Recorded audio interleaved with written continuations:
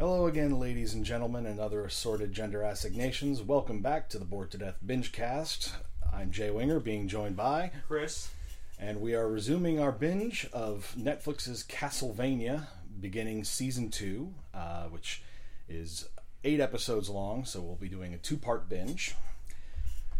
When we left off after season 1, the main trio had just formed with Trevor Belmont, Sypha, and Alucard. Yes, they were all getting ready to go take the fight to Dracula himself in the town of Grestin or something like that.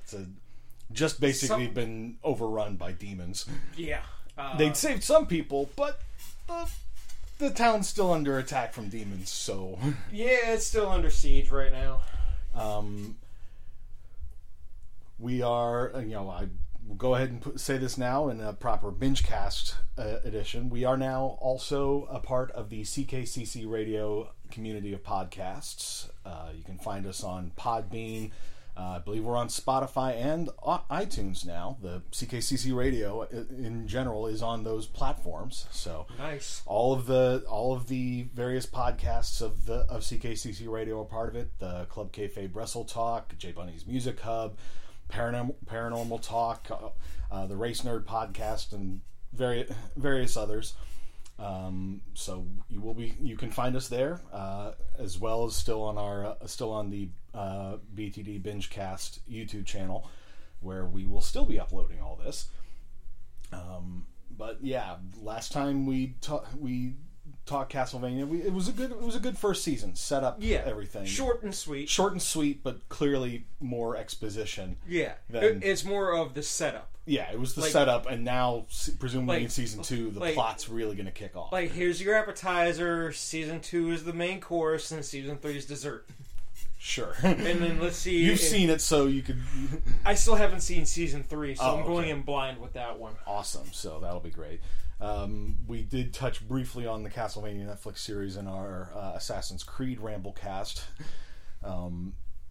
But yeah, that's about it for this intro. I think we saw everything going on. Dracula is looking to wipe out the entire country of Wallachia because his wife was burned at the stake by the bishop, who met a very fitting end in the last episode of last season. He quite literally sucked face with a demon. Well, it's more accurate to say the demon sucked his face and his blood, and presumably some of his internal organs as well. But so yeah, we're gonna get back into it. See some proper vampire hunting and demon slaying going on. You can find Castlevania on Netflix, but for now, we'll see you after the binge. And we're back following the binge. So good. It was an interesting first half of the season. It introduced a bunch of new characters, basically Dracula's war council, which are all vampires except for 2 people. Hector and Isaac, the only 2 humans in there who are completely dedicated to Dracula's plan to wipe out humanity. Although it has to be said, Isaac is 100% down with total genocide. Hector thinks that the plan is for a culling and keep the survivors as livestock. Yeah, it almost sounds like, if I remember correctly, in Blade Trinity, they had something similar to that, where they came across like a bunch of humans that were, best way I can describe it, ziplocked. Yeah. Was that 3? Yeah, it was 3. I couldn't remember if they had something similar in Blade 2. No.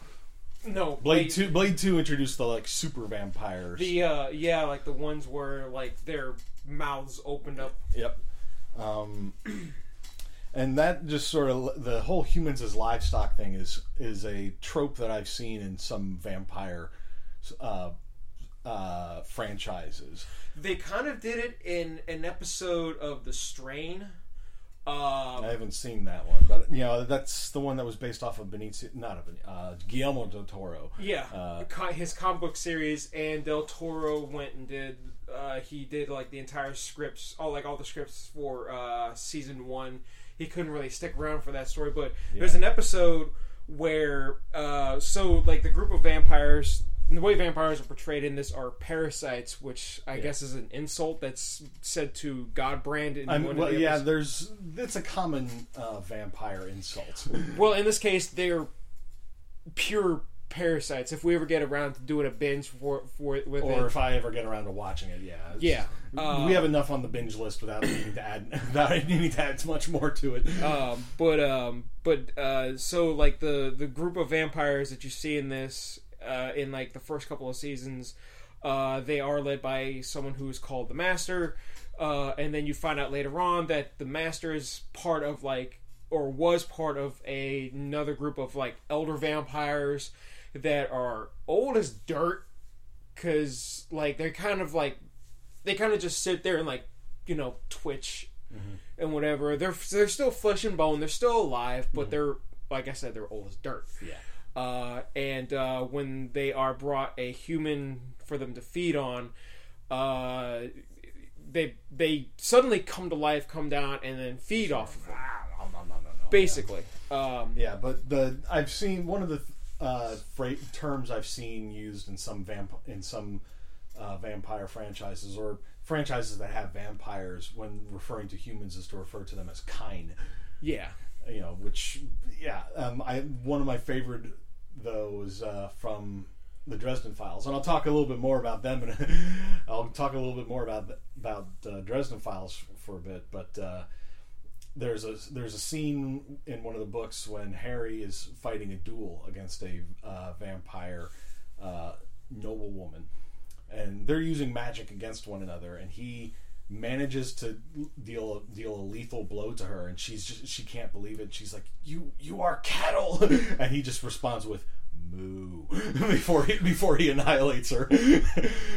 And the Dresden Files books, there's like 4 different vampire courts that populate the world. Only 3 of which get any real focus so far. There's the Jade Court is specifically mentioned to be somewhere in Asia, and fills all the Asian vampire tropes. We haven't seen any of those, but the Red Court are ones kind of like, as you know, I mentioned this to you before, that they're like the vampires from Dusk Till Dawn. They're like monsters, specifically described looking like bat demons in a way, that just wear human skin suits. Yeah. And there's the White Court, who are emotion eaters. There's one family that feeds on fear. There's one that feeds on despair. And then there's the main one that rules the White Court, which feeds off lust, and who secretly control the porn industry. And then there's the Black Court, who are almost extinct because they're the ones that are explicitly like Dracula. They're literally like animated corpses that, you know, that feed off of blood and have all of the weaknesses from Bram Stoker's Dracula.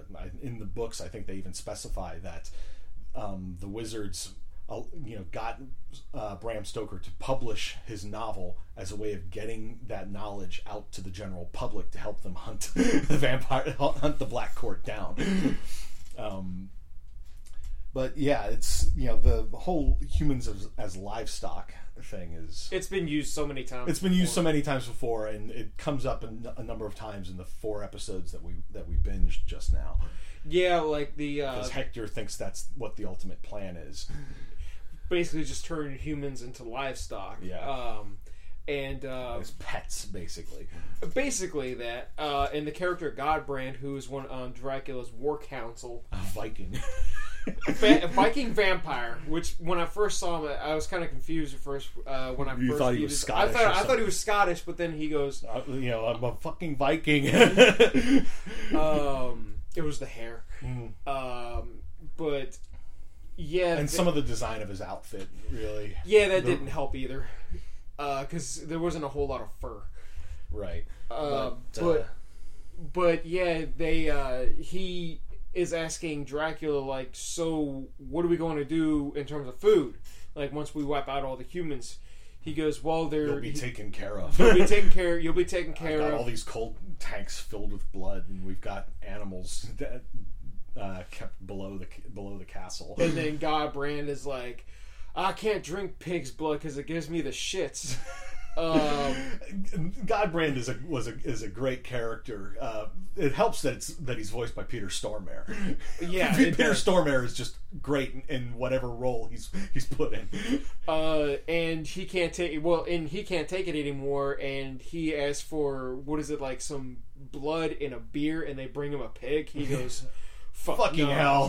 He's like, so he gathers like some of the other members of the war council. He's like, there's a village like 20 miles out of here. Let's go and get something to eat. Go get something to drink. So they're literally going binge drinking.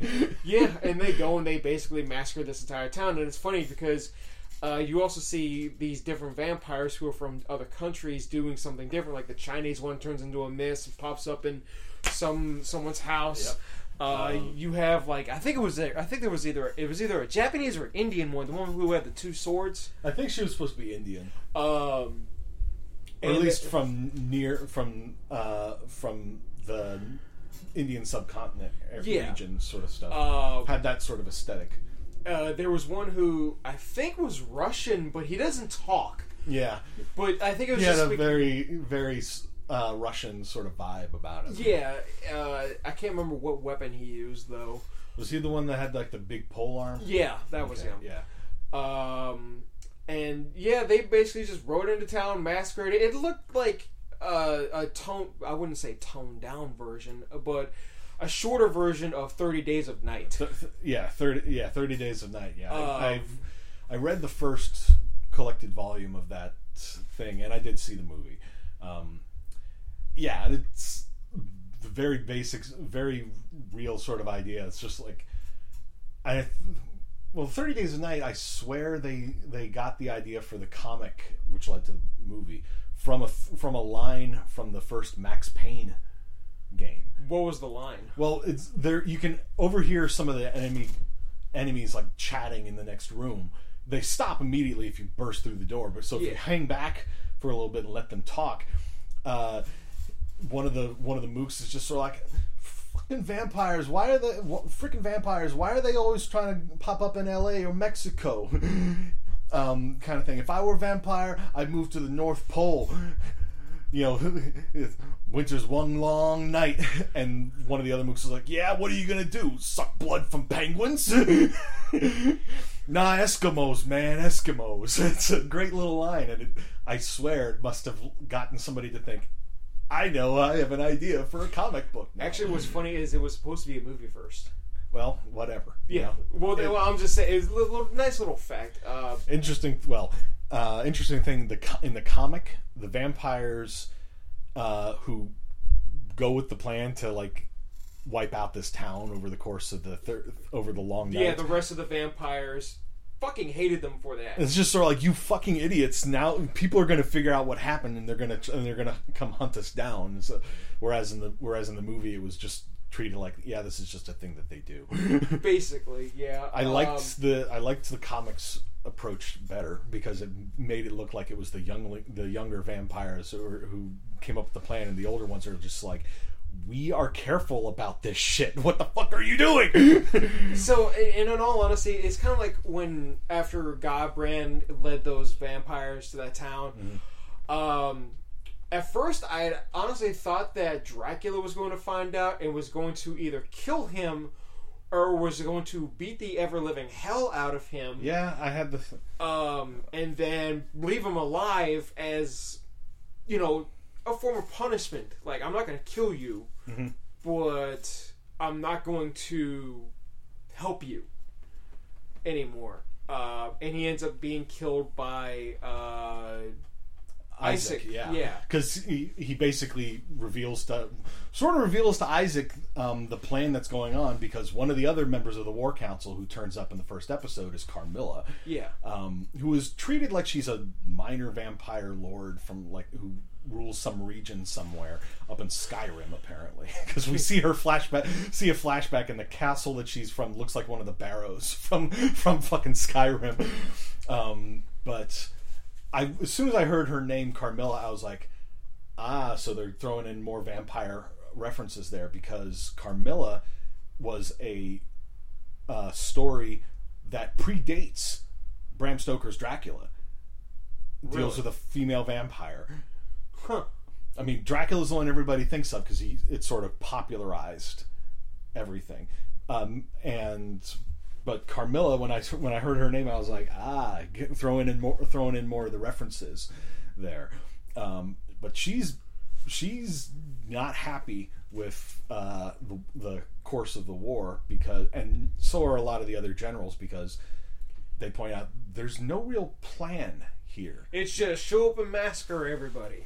Yeah, and they're like, that seems, just too chaotic. If you were going to wage a war, you need to have a plan of attack. You need to have some order to it. Plus, one of the things that she keeps bringing up, and it does piss Dracula off, is why did you turn your wife into a vampire? Yeah. It's because, well, in her case, I think it's because I get the impression she was turned as a relatively young woman. We don't know how long she's been a vampire, but she may not have ever really never really had a chance to love anyone. No, and thus can't really relate to anybody as a result of that. Whereas Dracula found somebody that actually showed that she had compassion and tried to convince him humanity's not all that bad, and it would have worked. If the church hadn't if the fucking bishop hadn't shown up, the freaking science-denying bishop. well, if you think, though, at that point in time, they were viewing things like science as, devil worshipping or, form of witchcraft. Back then? Yeah. Okay, maybe a little bit today. Yeah, I was about to say, but not as science denying is absolutely a thing that's going on nowadays. But not as bad, because I remember my dad was watching or showing me an episode of Neil deGrasse Tyson's little show, and he actually had Cosmos. No, not Cosmos. It was the talk show, the little talk show that he has. And one of the guests that he had on there was a priest. Mm. Yep. So that was kind of interesting to watch. But yeah, and that's the reason why she ended up getting killed, was because she used science to try to help people by making medicine. And the church just looked at that as witchcraft, exactly. And alchemy, and didn't help that she had a fucking centrifuge in her. And one of the low level priests was like, it moves on its own. Yeah, and that immediately sort of cemented it as some sort of witchcraft. Yeah, so he ordered the bishop, and she tried to convince him. It's like, you don't know what you're doing. You see, I can't guarantee you'll be safe if you kill me. That's what confuses me, is why did she tell them who her husband was? Because maybe it would have helped, but then again, given that bishop, if she basically said that I'm married to Dracula, that would have basically convinced them all the more. Burn the witch. Well, her last name alone, her married last name alone, which makes me wonder if by the time Lisa went to him, if he hadn't been so removed and from everybody, been away from the world, sequestered himself into his castle, way out wherever the fuck in Wallachia, that maybe people had started to forget who he was. That's always a possibility. Like, some people probably would have been like, oh, Dracula's a myth, he never actually existed before, and then he shows up and massacres an entire town because they burned his wife at the stake. Well, first he shows up and basically tells everyone, you have a year to either put your affairs in order or get the hell out of Wallachia before I kill you all. And none of them listened. Nope. And a year later, they thought it was just some sort of weird vision that everybody had, and didn't really stop to think that it was real. And, well, yeah. Next thing you know, everybody's dead. And Isaac and Hector are specifically referred to as like forge masters. They have like the ability to necromancy. They do necromancy. Hector is the one we see doing it the most. Isaac, we only see him use it once to bring one of the night ghouls back to life to find out where it had been. But Hector, we see him basically taking the corpses from Greshit and starting to revive them as zombies and ghouls and other creatures, using this like magical hammer. And the hammer actually had the 2 little coins from his flashback scene embedded in the sides of it. I noticed that in one of the later scenes as he's sort of turning the hammer over in his hands. I saw the one coin on one side and the other coin on the other. I was like, oh, that's a nice touch, you know. But and more on him. The thing is that he, I think they said that it was a form of alchemy that he was using. And I get the impression that the stuff that he and Isaac do is magic that vampires can't perform. Possibly. Because otherwise it's just like... Because otherwise it's like, why not just turn them? But if it's a magic that only humans can use... Well, God Brand did say that it was human magic. There you go. So there's that. But yeah, it showed him when he was young that he was more interested in bringing dead animals back to life. And as pets, basically. As pets, yeah. And then he would bring them home. And horrify his parents. And then they beat him for it. Yeah, they beat him for it. And then he retaliated by setting the house on fire with them still inside. Mm-hmm. You don't see it, but you hear it. Yeah, there's an audio flashback for it. And I'm just like, I can see why his parents were horrified. I don't necessarily approve of them beating him for it, but you know, we need to talk about Hector, you know, sort of thing. And your son is basically a walking pet cemetery. And in the case of Isaac, it was his flashback was him being whipped because he apparently stole something from he stole books basically from the priest that was his master. Yeah. But you know, Isaac was just stealing them because he wanted to learn how to read so he could help the priest. And the priest is like touched by it and then just keeps whipping him. And so this is how I love you. Yeah, and this is how I express my love. And it's like, I mean, you can understand why Isaac would would start hating people, especially in a later flashback we find out that he first met Dracula when Dracula saved him from some brigand magicians that wanted to kill him to harvest his organs for use in potions and shit. Yeah, and he also apparently he can also hear Dracula moving or like walking around on sand. And Dracula's like that's actually impressed. Yeah, he's like, that's impressive. Nobody can actually hear me. Most people can't hear me move at all. And I think Isaac basically said, "There's nothing else around my house but sand. Even the animals stay away." And it's just sort of like when you're surrounded by nothing. Yeah, people are probably gonna you know, you're gonna learn how to notice when that sort of stuff is going on.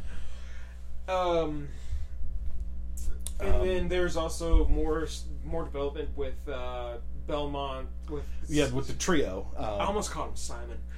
I know. Trevor, Sypha, and Alucard decide to go to the Belmont estate because Trevor says, "My family has the Belmont hold under our house where we kept everything." It's just like tons of knowledge and artifacts that we could use to try to find something that can kill Dracula. I remember in the go ahead. I remember in the original game, if I remember correctly, the best way to kill Dracula in the game was to use the what was it? The holy water, I think. Yeah, it was that because it would glitch him out to where he wouldn't be able to do anything. You just sit there, just keep throwing at him, and then he eventually dies. Yeah. And I think I actually saw.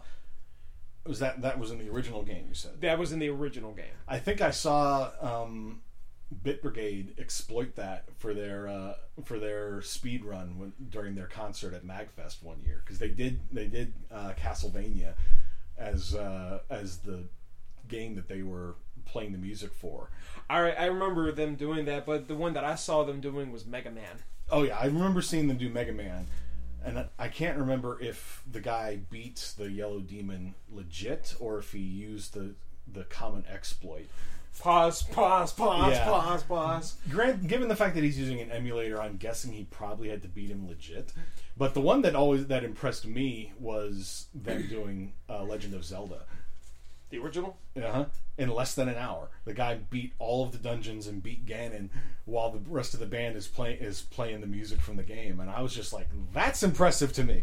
So how many times have you done this? Especially, yeah. But yeah, while they're exploring the Belmont family cavern... It's a huge freaking library and collection. It's a freaking museum. It's essentially kind of like I've only seen this episode once of Home Improvement where they went into Wilson's basement and it was a cave. And my dad's sitting there laughing his ass off. I was like, what? He goes, Wilson's basement is just a big-ass cave. And... so in this, it's got all the knickknacks in it, all the magic stuff. Yeah, I spotted a Medusa head in one of the cabinets, and you pointed out like the cross next to it. Yeah, because when I saw the cross, I was like, wait, that's the cross from the throwing cross is from the original game. I was like, it's okay, there's probably tons of other references in there that we missed, but it's just sort of like I noticed the Medusa head. I was like, wait a second. I actually rewinded it so I could point it out. That's when I noticed the cross that's literally sitting next to it, and it's one of the like I said, it's one of the throwing ones from the original game. And then of course they name drop one of the other Belmont characters, Leon Belmont. Yeah, who was from Curse of Innocence, I think you said, or something like that. Something of Innocence. Curse of Innocence, yeah. But that's one of the ones that I don't really... Lament of Innocence. Lament of Innocence, yeah. Curse of Darkness is the one that you said Hector and Isaac were from. Yeah, Lament of Innocence is one of the PlayStation 2 games. Okay. But, yeah, the scenes with the trio, which there were fewer of those than there were for Dracula and his war council, which makes sense. When you introduce some new characters like that, you want to make sure that you give them some character development so they're not just... two-dimensional characters. Yeah, like, because we discussed this a bit during the Gundam binge. Like humanizing all sides of a conflict kind of thing. They sort of did that with Isaac and Hector, sort of giving some explanation as to why they would be fine with Dracula declaring war on humanity. But at the same time, you're just sort of like, you guys are fucked in the head. Well, long story short, they don't like humans very much. Yeah. They aren't people. Yeah.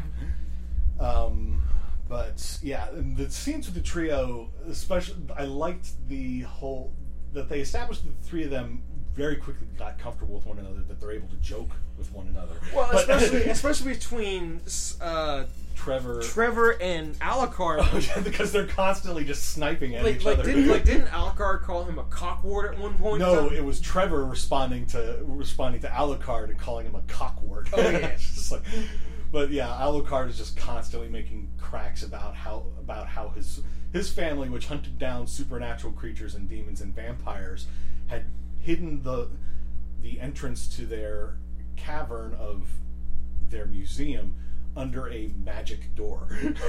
Oh, the irony! He's just like and Trevor's just sort of like, so my family used magic that doesn't make us black magicians, and he just makes some crack about this, like, the Telic means of death, right? It's the black magic door of death. He's just constantly cracking wise about it, and it's just, I liked that whole thing. Like, they get along well, because we do get one scene in the first 4 episodes where the three of them take down a group of the Night Horde, and Alucard and Trevor work very well together, and then Sypha just basically uses her fire magic to blow one of the demons up from the inside. Literally, like, I think she manipulated the flames that were inside of them. Well, yeah, it started to glow. Its chest started to glow as I got ready to belch fire at them again, and she just goes whoop, and controls the fire within it and just causes it to explode. Yeah, and then it gets its bits and pieces everywhere. Yeah. Like they get along well together, but Alucard and Trevor still don't really like each other. No. Like when Trevor was talking about how he was like, oh yeah, I would have killed you and turned you into a pair of shoes. Yeah. Well, it's just, I think it was when Trevor first mentioned, when they were still in Gresham before they left, that they needed to go to the Belmont estate because of what his family had there. It's just like, I can't make use of any of the magic, the books of magic and stuff in there, but you guys might be able to figure it out. And Alucard is just sort of like, I guess it's a good thing that I didn't kill you and drink your blood. And then Trevor just fires back, it's like, I guess it's a good thing I didn't kill you and turn you into a pair of shoes. And then there was, Hector's response to Godbrand. He's like, you haven't met anybody that you wanted to kill, fuck, or turn into a boat. And I was just sort of like, do you wonder if he does it in that order? That's up for debate. Yeah, it just sort of reminded me of the Reavers in Firefly. Oh yeah, when Zoe first says to, they're gonna rape us, they're gonna kill us, they're gonna rape us, kill us, and turn us into clothes. And if we're very, very lucky, they'll do it in that order. Or it's like no, kill us, rape our flesh, and wear our skin as clothes. And if we're very, very lucky, they'll do it in that order. But yeah, it was a good series, and throughout it all, when they kept coming back to Hector's workshop, we keep seeing the bodies from Gresham. One of them is the bishop. And one of them is the bishop's body, and I'm just looking at it every time I see it. I'm like, that is foreshadowing. He is gonna turn the bishop into some sort of super ghoul or something. Something like that. And I know you've seen season 2. Well, I saw but season you can't 2. remember specifically what happened. Well, I saw season 2 when it first came out. Yeah, and that was more than a year ago. Yeah, so it was like I watched it and then I was like, all right, let's wait for season 3 to come out. And now season 3's out, but we're doing this, so when we get around to doing the binge for season 3, it's going to be a double blind season. Yeah. So, it's just like, I think, as I mentioned to you off mic, I started watching The Boys on Prime because I heard good things about the series. It's another fucked up one, but then it's based off of Garth Ennis comics, so it's not surprising. Yes, because he said, I want to outdo Preacher, which was already a messed up comic. I think there's another one that's even more fucked up than that, but regardless, I started watching it. I'm gonna finish it, and whenever The Boys season 2 comes out, we can do a binge with that. You, me, and whomever else. And then we'll basically be going into it fully blind. Nobody's going to have any sort of insights to give on what on a rewatch kind of thing. Yeah. But, one other thing you mentioned while we were binging this. When it comes to animated adaptations that you want to see Netflix do, you mentioned Blood Rain. Yeah. I feel like Blood Rain, that game franchise didn't get a whole lot of love, and those god-awful movies definitely didn't help. Well, those movies were made by Uwe Boll, so we shouldn't be surprised. And let's not forget that he was literally doing it for a tax dodge. Well, and let's not forget that the first movie, he used the first draft of the script. And I remember watching this is actually one of the special features for the movie where she's talking about how, I got the phone call from Uwe Boll. He's like, I need the script now. And I was like, whoa, hold up. And called my agent and said, I don't ever want him calling me up ever again. So she did the first draft of the script, sent it to him, and goes, yes, this is good. We'll use this. She's like, are you joking? That's not even done. And she said that when she watched the movie in the theater, she slumped in her seat and was laughing because of how bad the movie was. So again, it's Uwe Boll. We shouldn't be surprised. He doesn't make movies to make good movies. He makes movies as a fucking tax dodge. But yeah, Uwe Boll is one of those things we could almost do a binge of his terrible movies, but we're gonna need to skip 2 of them. Yeah, it's just one of those things. It's like we'd probably start losing the will to live one movie in, or we'd be like, we need a lot more booze if we're gonna do this. That we will. But no, we've got plenty of other stuff that we can do before we even need to delve into terrible stuff. But yeah, like in terms of like if they were to do a Blood Rain one, definitely get there. I don't know if Blood Rain, she was like killing like vampire Nazis and Nazis in general. Well, there you go. Who doesn't love seeing Nazis get slaughtered? They made all the Wolfenstein games for that. It kind of reminded me of that. It was like it's like Wolfenstein, but with a Dhampir as the main character. A vampire. I know she's a daywalker, kind of like Alucard is. But that's literally what she is. You know, all the strength, none of the weakness. She's got the two blades on her arms. But yeah, that's another one. That's another franchise that they definitely need to do because I feel like Blood Rain did not get enough love. The first two games were great.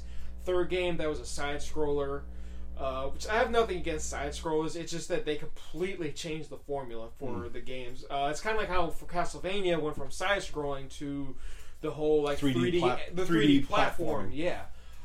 Which is a fine genre, but it sort of feels like a betrayal of the Castlevania genre in general, the Metroidvania. And they eventually went back to the side-scrolling shit too, with the much later games. I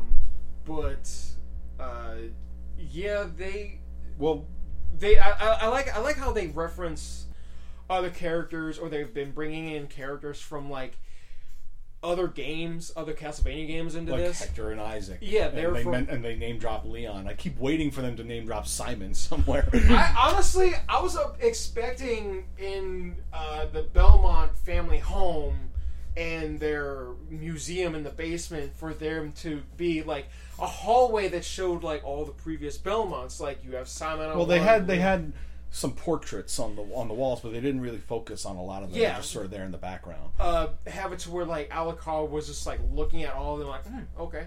You know. But then again, I'm kind of glad they didn't. They just sort of putting stuff like in the background as references, like the Medusa head and the cross that we spotted in the cabinet. Well, yeah, that was something for like the older fans. And the whip that he finds in the hidden chest, the Morning Star. I can't remember if that was in the original game or not. I know it was in one of them. Yeah, well, but that's things like that, and just sort of subtle stuff in the background instead of having to cram in as many references as they possibly can. I like that they're restraining themselves instead of just dumping in all the fan wank that they can. They're making it a little bit more logical, and they're doing a slow burn towards a climactic confrontation. I'm not gonna lie. I'm honestly hoping that after they get done with this story arc, because again, don't know what happens in season 3, but I'm honestly hoping that we get like a season that's devoted to Simon. To basically show him fighting Dracula, Medusa. Given that we saw some flashback stuff in these episodes, granted, mostly stuff dealing with the generals, and them, who season 3 is 10 episodes, I believe. It's a little bit longer than this season. Just a little bit. So it'll probably be a 5 and 5 binge when we do that one. But that could get. Who knows? Maybe in season 3 they'll do a little bit more flashbacks to deal with Alucard, sort of showing what happened when he was growing up, what it was like living with Dracula as his father, and to show what happened between him trying to fight Dracula and then him waking up. Yeah, and then him fleeing Dracula's castle and going to Grezit, where he basically locked himself in a box for a year. And maybe one about, or maybe give some focus on the Belmonts, sort of explore exactly what happened and how the Belmonts were excommunicated and hunted down.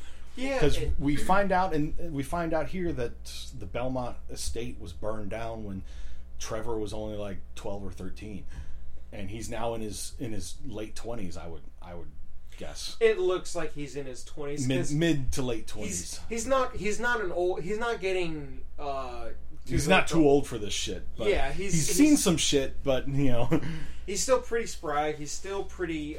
He's able to take on monsters and priests, and he knows a lot of this stuff just basically, clearly from the training that he got when he was a kid. We like from the town defense that he did in Grezhet when they managed to successfully fight off the Night Horde. Granted, it looked like he was probably preferring to just sit at a bar and just get drunk. Well, given that he's got his own reasons, he has plenty of his own reasons to want to hate all of Wallachia himself. That they hunted down his family, and whenever anybody finds out that he's one of the Belmonts, people react with hostility. It's literally a case of all the things that we did for you people, and this is how you pay us back. Yeah, basically. Even the and even Sypha is, her people, the speakers, are discriminated against and treated as scapegoats for whenever something goes wrong. Granted, that's in Grezhet at the very least because the fucking bishop was there and looking for literally any excuse he could to blame anybody but himself for what happened. Even what's the name of that chick? Carmilla? Yeah, Carmilla. Even she was just like, I thought the Belmonts were extinct. Yeah. Yeah, she is a schemer. Granted, she seems like she wants to at least go through with the war, but she doesn't trust Dracula because she can tell his heart's not really in all this. As Hector put it, the fire's gone out of him, and you kind of see that too. Like, he looks tired at times. Mm-hmm. But in her flashback, she talks about she was turned by this older vampire, and over the years he just became cruel. And let me. I did note down what she calls he went mad and cruel, and she finally just killed him and swore that she would never follow a mad, cruel old man ever again. And when she came to Dracula to join in the war, what did she find? A mad, cruel old man. So she's clearly arranging things to try to overthrow Dracula, but she's being very circumspect about it because she knows she can't go up against Dracula directly. Yeah, because he's too powerful. Because remember the threat that he made to Godbrand, where he's like, "I will rip you in half. I will cut you in half and bite your heart out." And Godbrand starts to sweat. Yeah. Well, I mean, Godbrand is not exactly a small dude.